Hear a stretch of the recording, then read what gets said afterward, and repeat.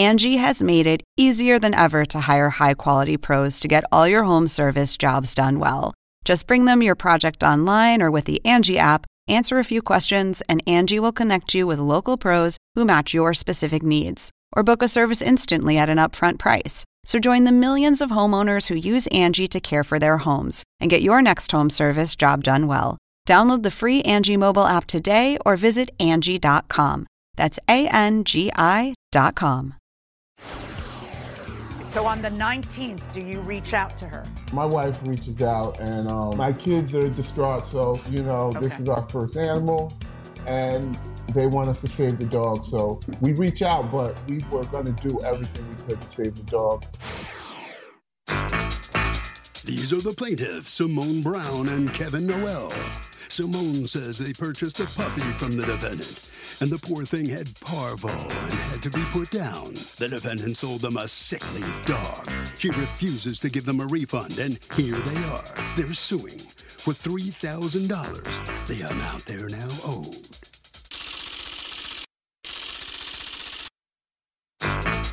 This is the defendant, Carrie Krieger. She says she told the plaintiffs parvo is a common thing puppies get, and they should put him on an IV drip ASAP. Unfortunately, the plaintiffs didn't listen until it was too late. The puppy was healthy when they took it home, and she's sorry, but she owes them nothing. She's accused of a doggone shame.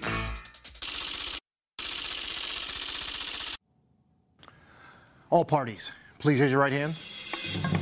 What you are about to witness is real. The participants are not actors. They are actual litigants with a case pending in civil court.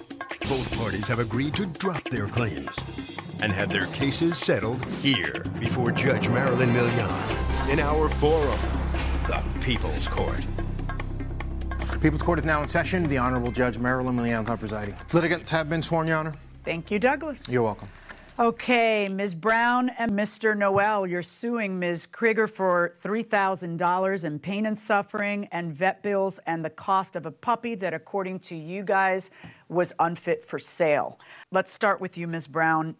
When did you guys decide to buy a puppy? Okay, so in July of 2020, my husband and I purchased our new home. We were looking for an animal since then.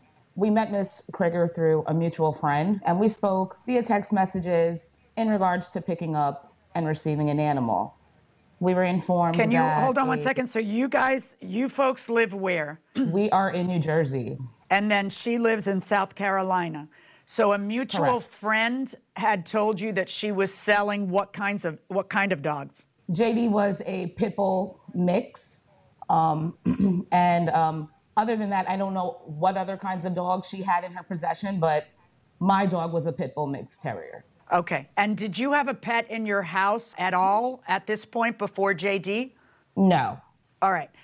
Ms. Krieger, tell me about the animals. Was this a random litter? Do you do this to supplement your income? Is this your business? What's going on there? No, this was the first litter of dogs I have ever had. The dog that I had rescued was a female. She was in heat. My male dog and her got stuck. She had 6 puppies. It was my first litter. I've never bred a dog in my life. I don't even know how. I just know they got stuck, and then I had, 6 puppies. Okay, so your dog is a what? Trooper is a pit mix. The dog that you rescued was what? A pit bull mix also? No, she was, I believe, I don't exactly know her breed, but she had... her mom was a bulldog, and she was just in the middle of a road as a puppy. So I don't know what her dad was. All right. So did you sell all of these mutts, or were you able to sell all of them, or just this one for $300? What happened here? No, ma'am. I kept 2 and sold 4. All right. Did any of them have parvo that they no, ma'am. Overcame? All right. So, Ms. Brown, go on. What happens? How does the dog get to you from South Carolina?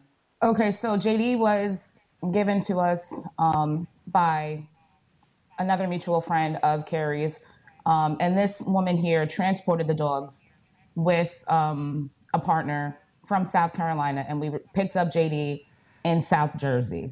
All right. So then you get JD on what day? We pick up JD on February 13th. And you paid how much for JD? On February 5th, it was required that we sent $50 by Venmo, and that was required for deworming and his first vaccination. On February 13th, when I received JD, $300 was required in cash. Okay, so you paid $350 for JD, and then what went wrong? Okay, what went wrong? Once we took JD into the home, on February 19th, JD started vomiting, diarrhea, dehydration, not eating. So we immediately took him to Emerge, and that is the emergency hospital here in our town. Automatically, the vet took JD in and says, we want to do some tests, but in young puppies at this age, I want to immediately check him for parvovirus. We were at the hospital for about 4 hours, and sure enough, the test came back positive. Okay, so you had the dog for 6 days. And correct. Where, if anywhere, had the dog been? Had you walked the dog? Had you taken the dog to, a dog park, anything like that? The dog was nowhere. It's just like a newborn baby. He was too young to be walked. Okay. So on February 19th, the doctor sees JD, and the doctor gives you the following documentation: that she has examined the above animal, and for the reasons listed below, I certify this animal was not fit for purchase. Vomiting, not eating 5 days after purchase, parvovirus positive 6 days after purchase. So February 19th, the doctor tells you that. When did JD pass? On February 25th, the early hours of February 25th. Okay, so on the 19th, do you reach out to her? My wife reaches out, and my kids are distraught. So, this is our first animal, and they want us to save the dog. So we reach out, but we were going to do everything we could to save the dog. That would be reasonable financially for us.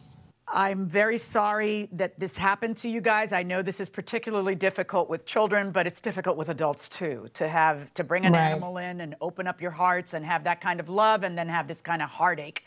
Ms. Krieger, let me talk to you. When was the first time you heard that there was a problem with the dog?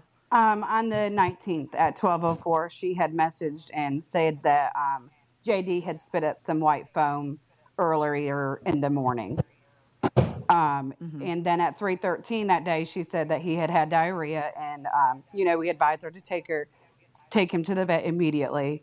And she went, she took the dog to the vet, and then she texted us around 5 o'clock and said that JD was diagnosed with the parvovirus. At that point, I advised her to get an IV because it's not the parvovirus that kills a dog. It's the dehydration, unfortunately. And getting them hydrated is the most important part. I've never had a dog with parvo, but our mutual friend has dealt with a lot of parvo in her own home. So it's significant to my heart. So apparently the vet that they took the dog to did not suggest going home with an IV. What do you think about that? My honest opinion is I think that's very dumb.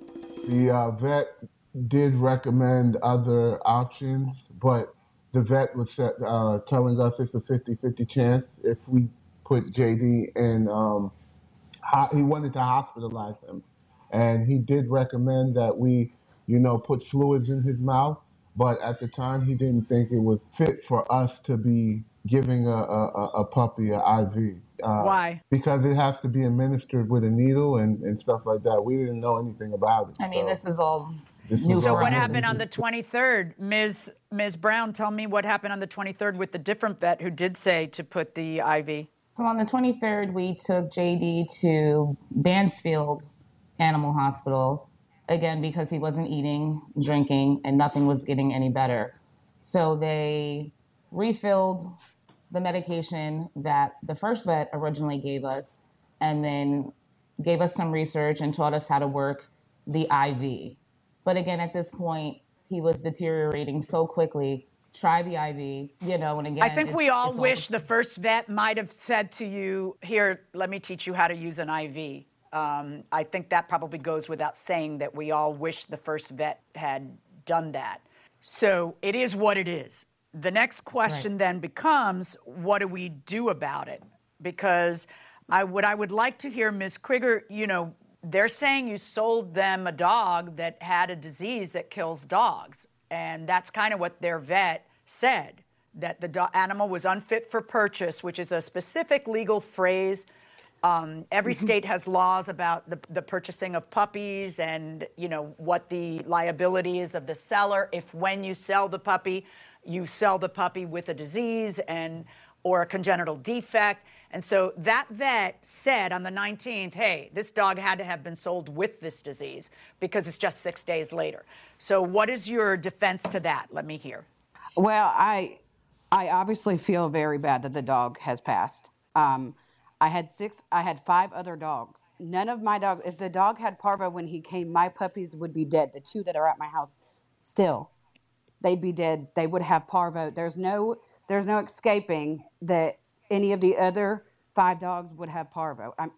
They would. If they're confined in an area together, parvo is so contagious. You can have it on the bottom of your shoe and walk in your house, and your dog can lay in that spot and it can get it. It can live on soil, on surfaces for a year, in a new house, anywhere, outside. Even if you have parvo and you bleach your yard, it's not guaranteed to get rid of that parvo. I feel devastated for them. Those puppies were in my care for 7 weeks. I'm devastated for the loss of their dog, but I do not feel as if I sold a bad puppy. They have health certificates from our vet in King Street. They got their first shots. We did everything that we possibly could. Let's look at those. Right. You have a health certificate from your vet, but the health certificate is dated 2/6, right? Okay. Yep. So my concern about that is if the pet is not delivered till 2/13, everything you just said about it could be on your shoe, you take the dog for a walk, it's in the yard, or it could also have happened at your place. So basically what you're saying to me is that if I tell you, Judge, that no other dog got parvo, then the plaintiff can't recover against me. The incubation period is like 3 to 7 days. That could go either way because it's on day 6 that the dog is diagnosed, but it's a baby dog. I mean, it's a little dog. I doubt they're parading the dog in a dog park.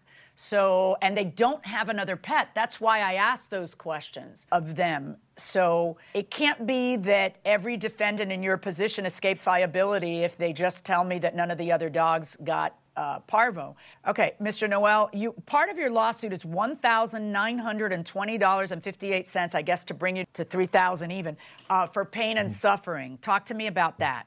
Okay, the pain and suffering was, just as simply as it is, pain and suffering. For the actual cost of dealing with my children, and they're upset because we're not able to get another animal for a while because what Ms. Kruger explained that, being that JD lived in this house, they said it would take another 3 years before we could feel safe to have another animal in here. So 3 years? Well, that sounds ridiculous. I mean, that may be what you're telling your kids. I hope they're not listening to me, but I don't think it takes 3 years. I tell my kids that. But, it's also going to be like... Yeah, tell them it's 10 years. Tell them they can get one when they become adults, Right. It's some of that. No, animals bring so much love and joy to a house. They really do. But with it comes a lot of heartache, too. Right. I know. Yeah. Right. Angie has made it easier than ever to hire high-quality pros to get all your home service jobs done well. Whether it's routine maintenance, an emergency repair, or a dream project, Angie lets you compare quotes from multiple local pros, browse homeowner reviews, and even book a service instantly. Angie's been connecting people with skilled pros for nearly 30 years. So the next time you have a home project, bring it to Angie to get your job done well. Download the free Angie mobile app today or visit Angie.com. That's ANGI.com. I know that animals bring us great joy, and I've almost never had a lawsuit over an animal that didn't include pain and suffering. However, legally speaking, animals are property, and it's a contracts case. So even though there's a ton of pain and suffering involved, it is not legally a compensable element of any of these kinds of lawsuits. Your basic premise is, hey, you sold me a dog and the dog was diseased and I'm out all this money and I want you to pay. That's your basic premise. Give me one moment. Judge, can I also say something as well? Yeah. She said she didn't have a sick animal, but on her Facebook page, she started a GoFundMe for her sick puppy. And I believe No, that was not me. On December 6th, 2020, as everyone knows, my puppy is really sick. I'm getting ready to take her to the emergency in Florence. It's the Animal Emergency Hospital. If anyone can donate something to help on her bill, I would appreciate it. It's my birthday. This is my puppy. I really can't afford a vet, but I can't lose my puppy on my birthday or any other day. Ms. Krieger? Yes, ma'am. Yeah, you were just saying, no, I didn't, but is this you? Is this That is me. Uh-huh. post? So Yes, why were you ma'am. saying, It no, is I me. didn't, no, I didn't? No, I didn't. That says I went to the vet. Well, what'd you do? You just mentioned your dog was sick and then you didn't take the dog to the vet? No, I took her to the vet. I did take her to the vet. She was diagnosed with parvo, but that's not what killed her. So parvo was in your house and you're sitting here telling me how nobody had parvo? Are you kidding me? You just tell me now that parvo was in your house when I asked if anybody got over parvo or if any of the dogs had parvo in your house. Your answer to me was no, and now I'm finding out that your answer is yes? No, ma'am. I moved from And you're one telling house. me how contagious it is? It's so contagious. It is. It's so when it's there for a year. But somehow it surfaced in their house and not in your house when you have a documented case of parvo 60 days before you gave them the pet? No, not 60 days. Not even 60 days. Less. 50-something days. And yeah, exactly. And you had those puppies for 8 weeks, so we know exactly where the dog got parvo from? Are you kidding me, Miss Krieger? Are you kidding me? God bless social media once again for all of the evidence that it provides for judges to be able to figure out what the truth of a matter is. Because in every single case, two people come to court, they raise their hand to God, and they swear to tell the truth, the whole truth, and nothing but the truth. And the only time I can really figure out what happened is when I find out what people said beforehand. Say it, forget it, write it, regret it. And here it is, in black and white. I am ordering her to pay you the cost of the puppy, that's $350. I am ordering her to pay you the $674.42 in vet bill.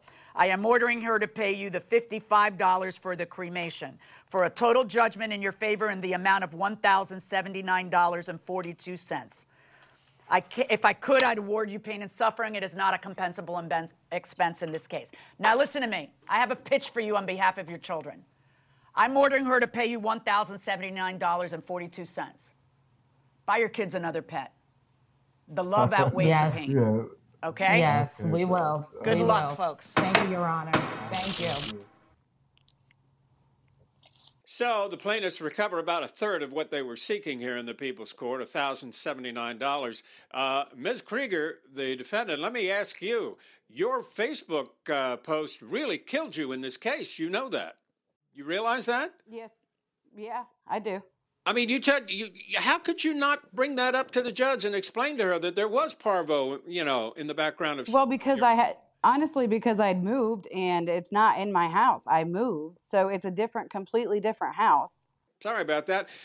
Ms. Brown, Mr. Noel, how do you feel now about the outcome of this case? I knew that was going to be the outcome. I knew with the Facebook post, it was definitely something concerning. She had a sick animal in her possession prior to selling us our animal. So I'm very grateful that we had strong evidence to prove. And I hope down the road that she takes better care, taking care of animals, making sure they're healthy before she actually sells them and damages families and homes once they are ill. Well, good luck to you. And congratulations. Thank you. Very interesting turn of events in that case. How about it, Harvey? What do you think? Well, in this case, the plaintiffs clearly proved that this dog had parvo before they bought it.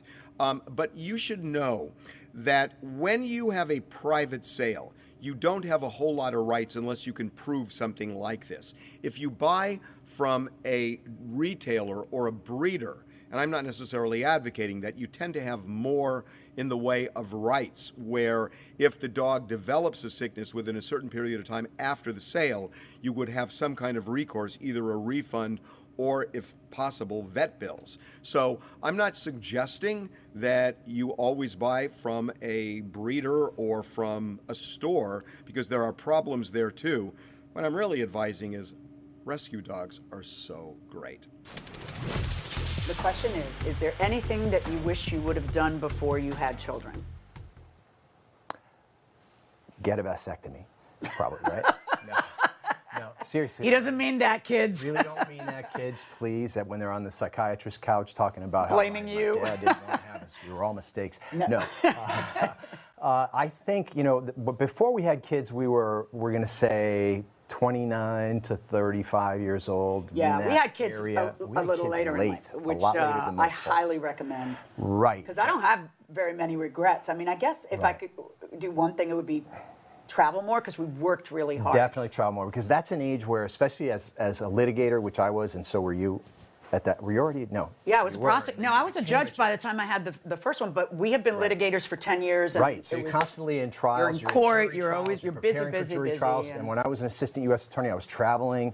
I would be in Sydney, Australia, for one day. I would be, right. I would be like, instead of taking the time and staying there, we were so kind of obsessed with work that we just figured there'd be time for that later. And what happens when you have kids is there's no time for anything. Exactly. And you're trying to establish your career and get ahead a little bit and make your mark effectively. And you don't realize that you do have time to travel. Yeah. It's like my mom used to say, we grow too soon old and too late smart. But if I could do it over, I definitely would have traveled a little more with you.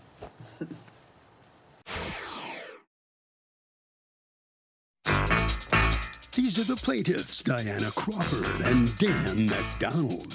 They say they rented a 2-bedroom apartment from the defendant, and the guy infringed on their rights by forcing them to show the apartment to prospective tenants during COVID times, endangering their lives. And they're suing for the $5,000 they feel they are owed.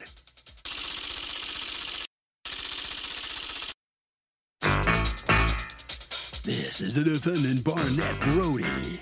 He says the plaintiffs notified him they were moving out, and he asked them to vacate a little early because another person needed a new place due to a fire at a different property. The plaintiffs agreed to move out. Now they turn around and sue him for $5,000 on some COVID protocol thing? Please. He's accused of lousy landlording.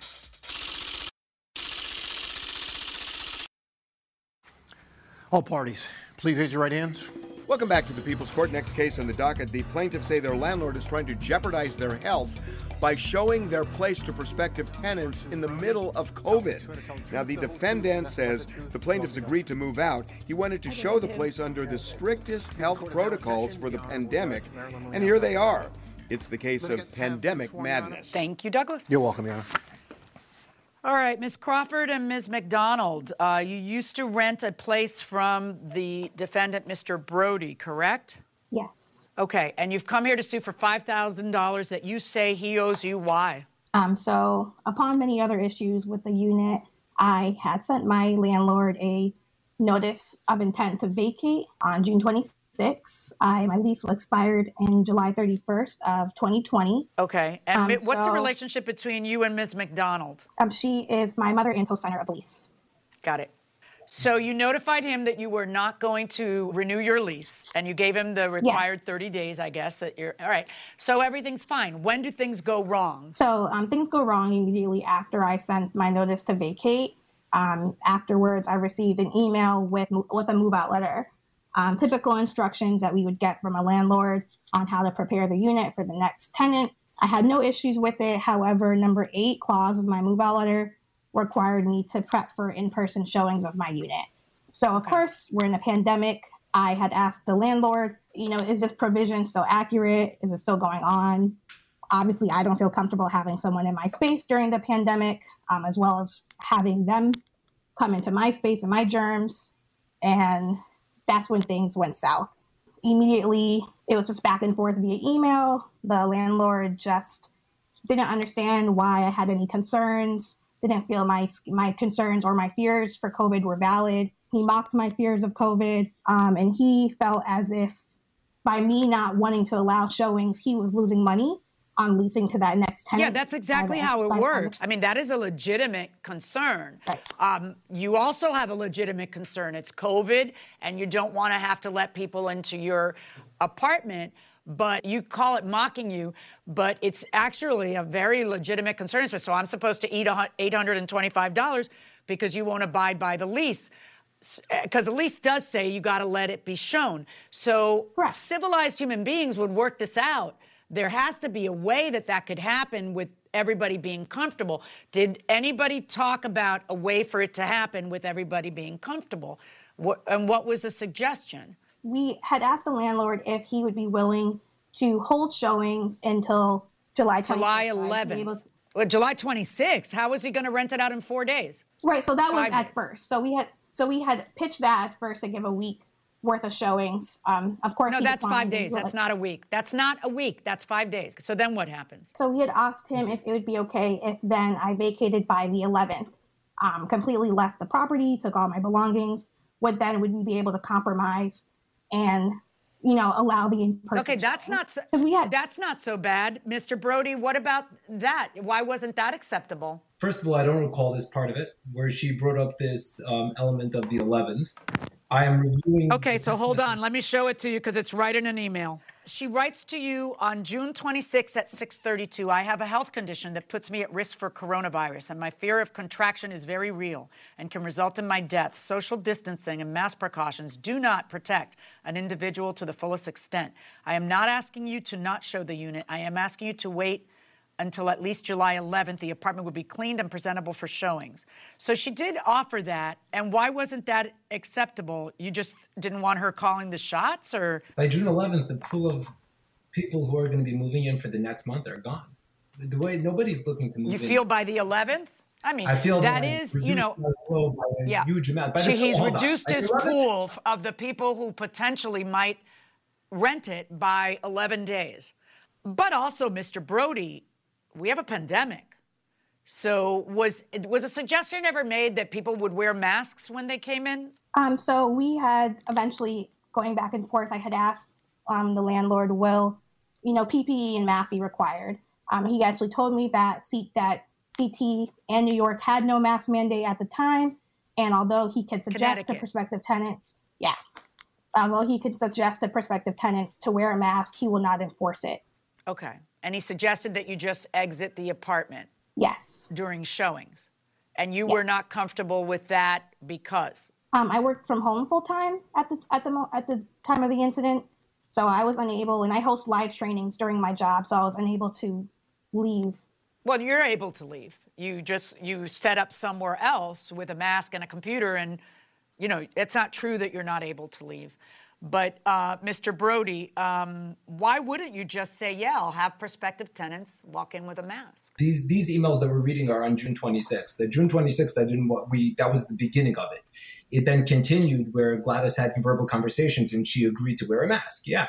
In the beginning of the conversation, first of all, also and to make the tenants wear a mask, because there were emails where you're saying, I will absolutely not make the tenants wear a mask. Prospective tenants wear a mask. So was Gladys offering? Gladys is who? Gladys is the property manager who conducted the showings. I'd like to talk to Gladys. Thank you, Gladys. Can you raise your right hand? Do you solemnly swear to tell the truth, the whole truth, and nothing but the truth? I do, Your Honor. All right, Gladys, you're the property manager? Yes, I am. I do see a lot of correspondence between you guys, but the correspondence that's in writing is you or Mr. Brody saying that's not required by the law, and we're not going to make people wear masks. So he is saying that there was a verbal conversation between you and Ms. Crawford, wherein you tell Ms. Crawford, sure, no problem. Tell me about that. Every time Mr. Brody gives me notice that a tenant was going to vacate, I called the tenants the next day, meaning I spoke with Ms. Crawford on June 27th, and I did explain that all of the showings will be conducted. I don't do any showings without someone not having a mask. Well, then why is Mr. Brody telling, I'm sorry, hold on. Mr. Brody has emails. If you're saying that as soon as she gave notice, you told her that, Mr. Brody's saying, you know what, I'm not going to quote Mr. Brody from memory. I'm going to quote Mr. Brody. This one's from Mr. Brody at 6 p.m. Showings can be conducted. We'll be abiding by social distancing. Just don't go within 6 feet of any prospects or Gladys. Additionally, you don't need to be home during the showing. You will get notifications regarding each showing. If you're scared, you can leave. the apartment for the duration of the showings. Your request that we wait is being denied as deemed selfish. Because you're scared I should lose $875. Because you were scared, you should just walk out of your apartment for a few minutes.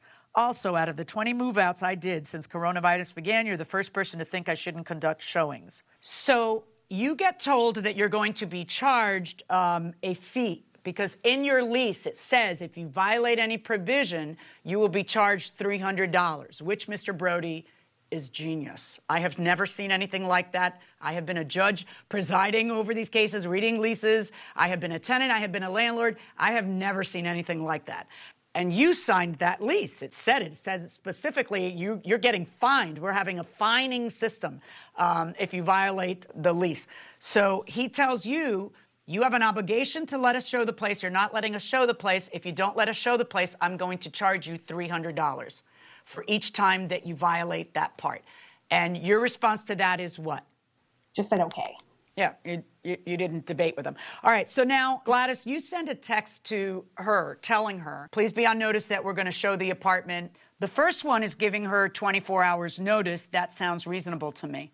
The second one is giving her 4 hours notice. You know, 4 hours is an appropriate notice. Someone called you and said, hey, come into your house in 4 hours, clean it up, and you know, that's kind of not, okay. So in any event, what happens is that you send an email saying, I'm not letting you in and you're not showing it to anybody either day.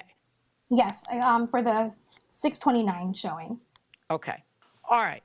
Mr. Brody, you feel you haven't had a problem with other tenants. You feel like she's creating a problem because she just doesn't want to let you show it. So let me give you the floor. Talk to me. Okay. So first of all, this was an evolving situation. However, over the course of time, there's a lot of time that transpired between my initial email and follow-up conversations that I had with Gladys, Gladys's conversations with the tenant, my verbal conversations with the tenant. We evolved. And of course, very quickly, I backed down because, as you pointed out, masks are they're fairly nominal, and why not? And then we agreed to everything, right? Now, it wasn't really an agreement because Ms. Crawford didn't agree to it. However, something that I really very strongly believe is that Ms. Crawford, a showing does not take a very long time. This is a very small apartment. Her whole apartment was about 700 square feet, right? It's a 2-bedroom apartment. You really walk in, walk out. 5 minutes is a very long time. That's if somebody's going to be going through the nooks and the crannies. It generally takes less than that. If we give you enough notice in advance, if we send a text message 1 hour in advance, call you when we're outside. You could go out to the common area, wait for 5 minutes, and we'll be back, and we'll call you when we leave the apartment, right? Right, but you understand that you can't give someone 4 hours notice. That's not, under the eyes of the law, that's not reasonable. You have to give them like 24 hours notice. So in the eyes of the law, there's no amount of time that's stated. There isn't. You know who gets to decide it? The judge, when it all hits the fan. That's who decides what's reasonable. And during a pandemic, I don't think less than 24 hours is reasonable, especially when people are working at home. She's working at home. She'd have to find, hold on, let me finish. She'd have to find alternative arrangements. No, I find that 24 hours, because the law doesn't fix the time, so I'm supposed to decide what is reasonable in an exact circumstance. In this circumstance, I don't think less than 24 is reasonable. She wants you to pay for her U-Haul. She wants you to pay for pain and suffering. And she wants you to pay, what's the other thing you want her? Oh, you want the money back that he kept for damages. Is that correct? Yes. Okay, so let's talk about the damages first. I have pictures that you have submitted about the damages. What is this a picture of right here? That's markings on a wall that she defaced my wall. And what was that? That she nailed something in, or? Yeah, well, I don't know what the act that she did was. I wasn't present. Your Honor, I'm honestly not sure where in the apartment that wall is or what those markings are. Okay, what happened on, what am I looking at here, Ms. Crawford? That looks like certainly $300 and something worth of damage, which is what he kept from your security deposit. I mean, you can't turn it, you didn't get it that way, so why would you return it that way? Some of the markings he took pictures of are from previous tenants, and we have photos to... Yeah, here's how it works, though. Yeah. You're going to have to prove that, because this is a place that's run like a Swiss watch. You know, they're very bossy. They got lots of rules, and they're entitled to it. It's his property. He can decide how he wants to run it. He's got a property manager. She's on it. So if you're going to tell me that you moved into a place that looks like that, you better be able to prove it.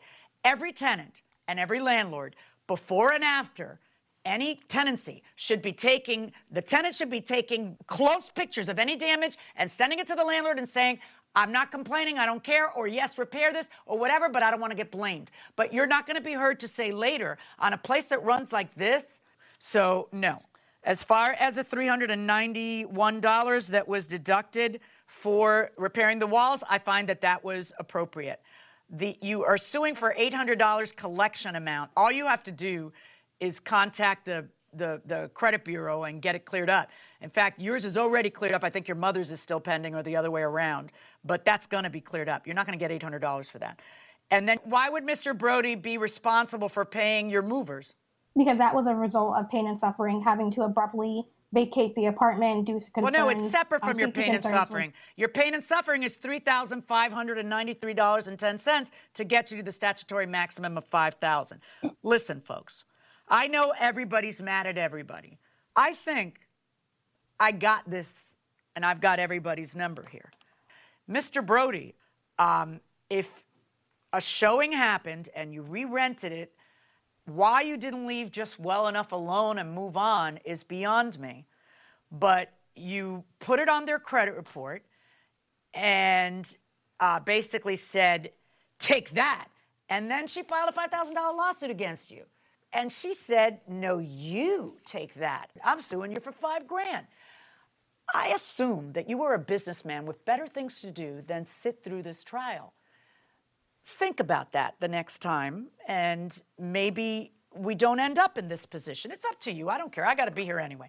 All right. So, Ms. Crawford, let's start with your lawsuit. On your lawsuit for $5,000 against the landlord for pain and suffering, the U-Haul, the monies withheld from security deposit, I am finding in favor of the landlord and not of you. We are done. That is my verdict. I wish you all very much luck.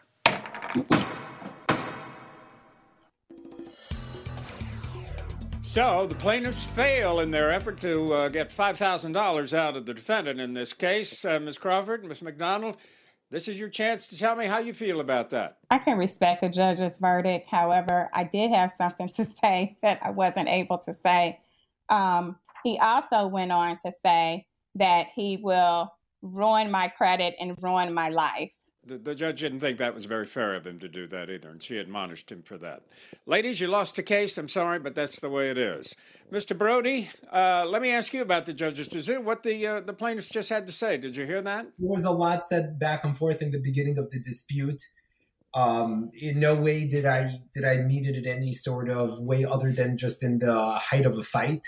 I didn't, I lost myself for a moment at that time, but of course the judge saw the truth right through this ridiculous $5,000 allegation, which had no merit and no basis, nearly made the judge laugh when she finally understood what was going on over here. That'll do it for this case. Harvey, what do you think?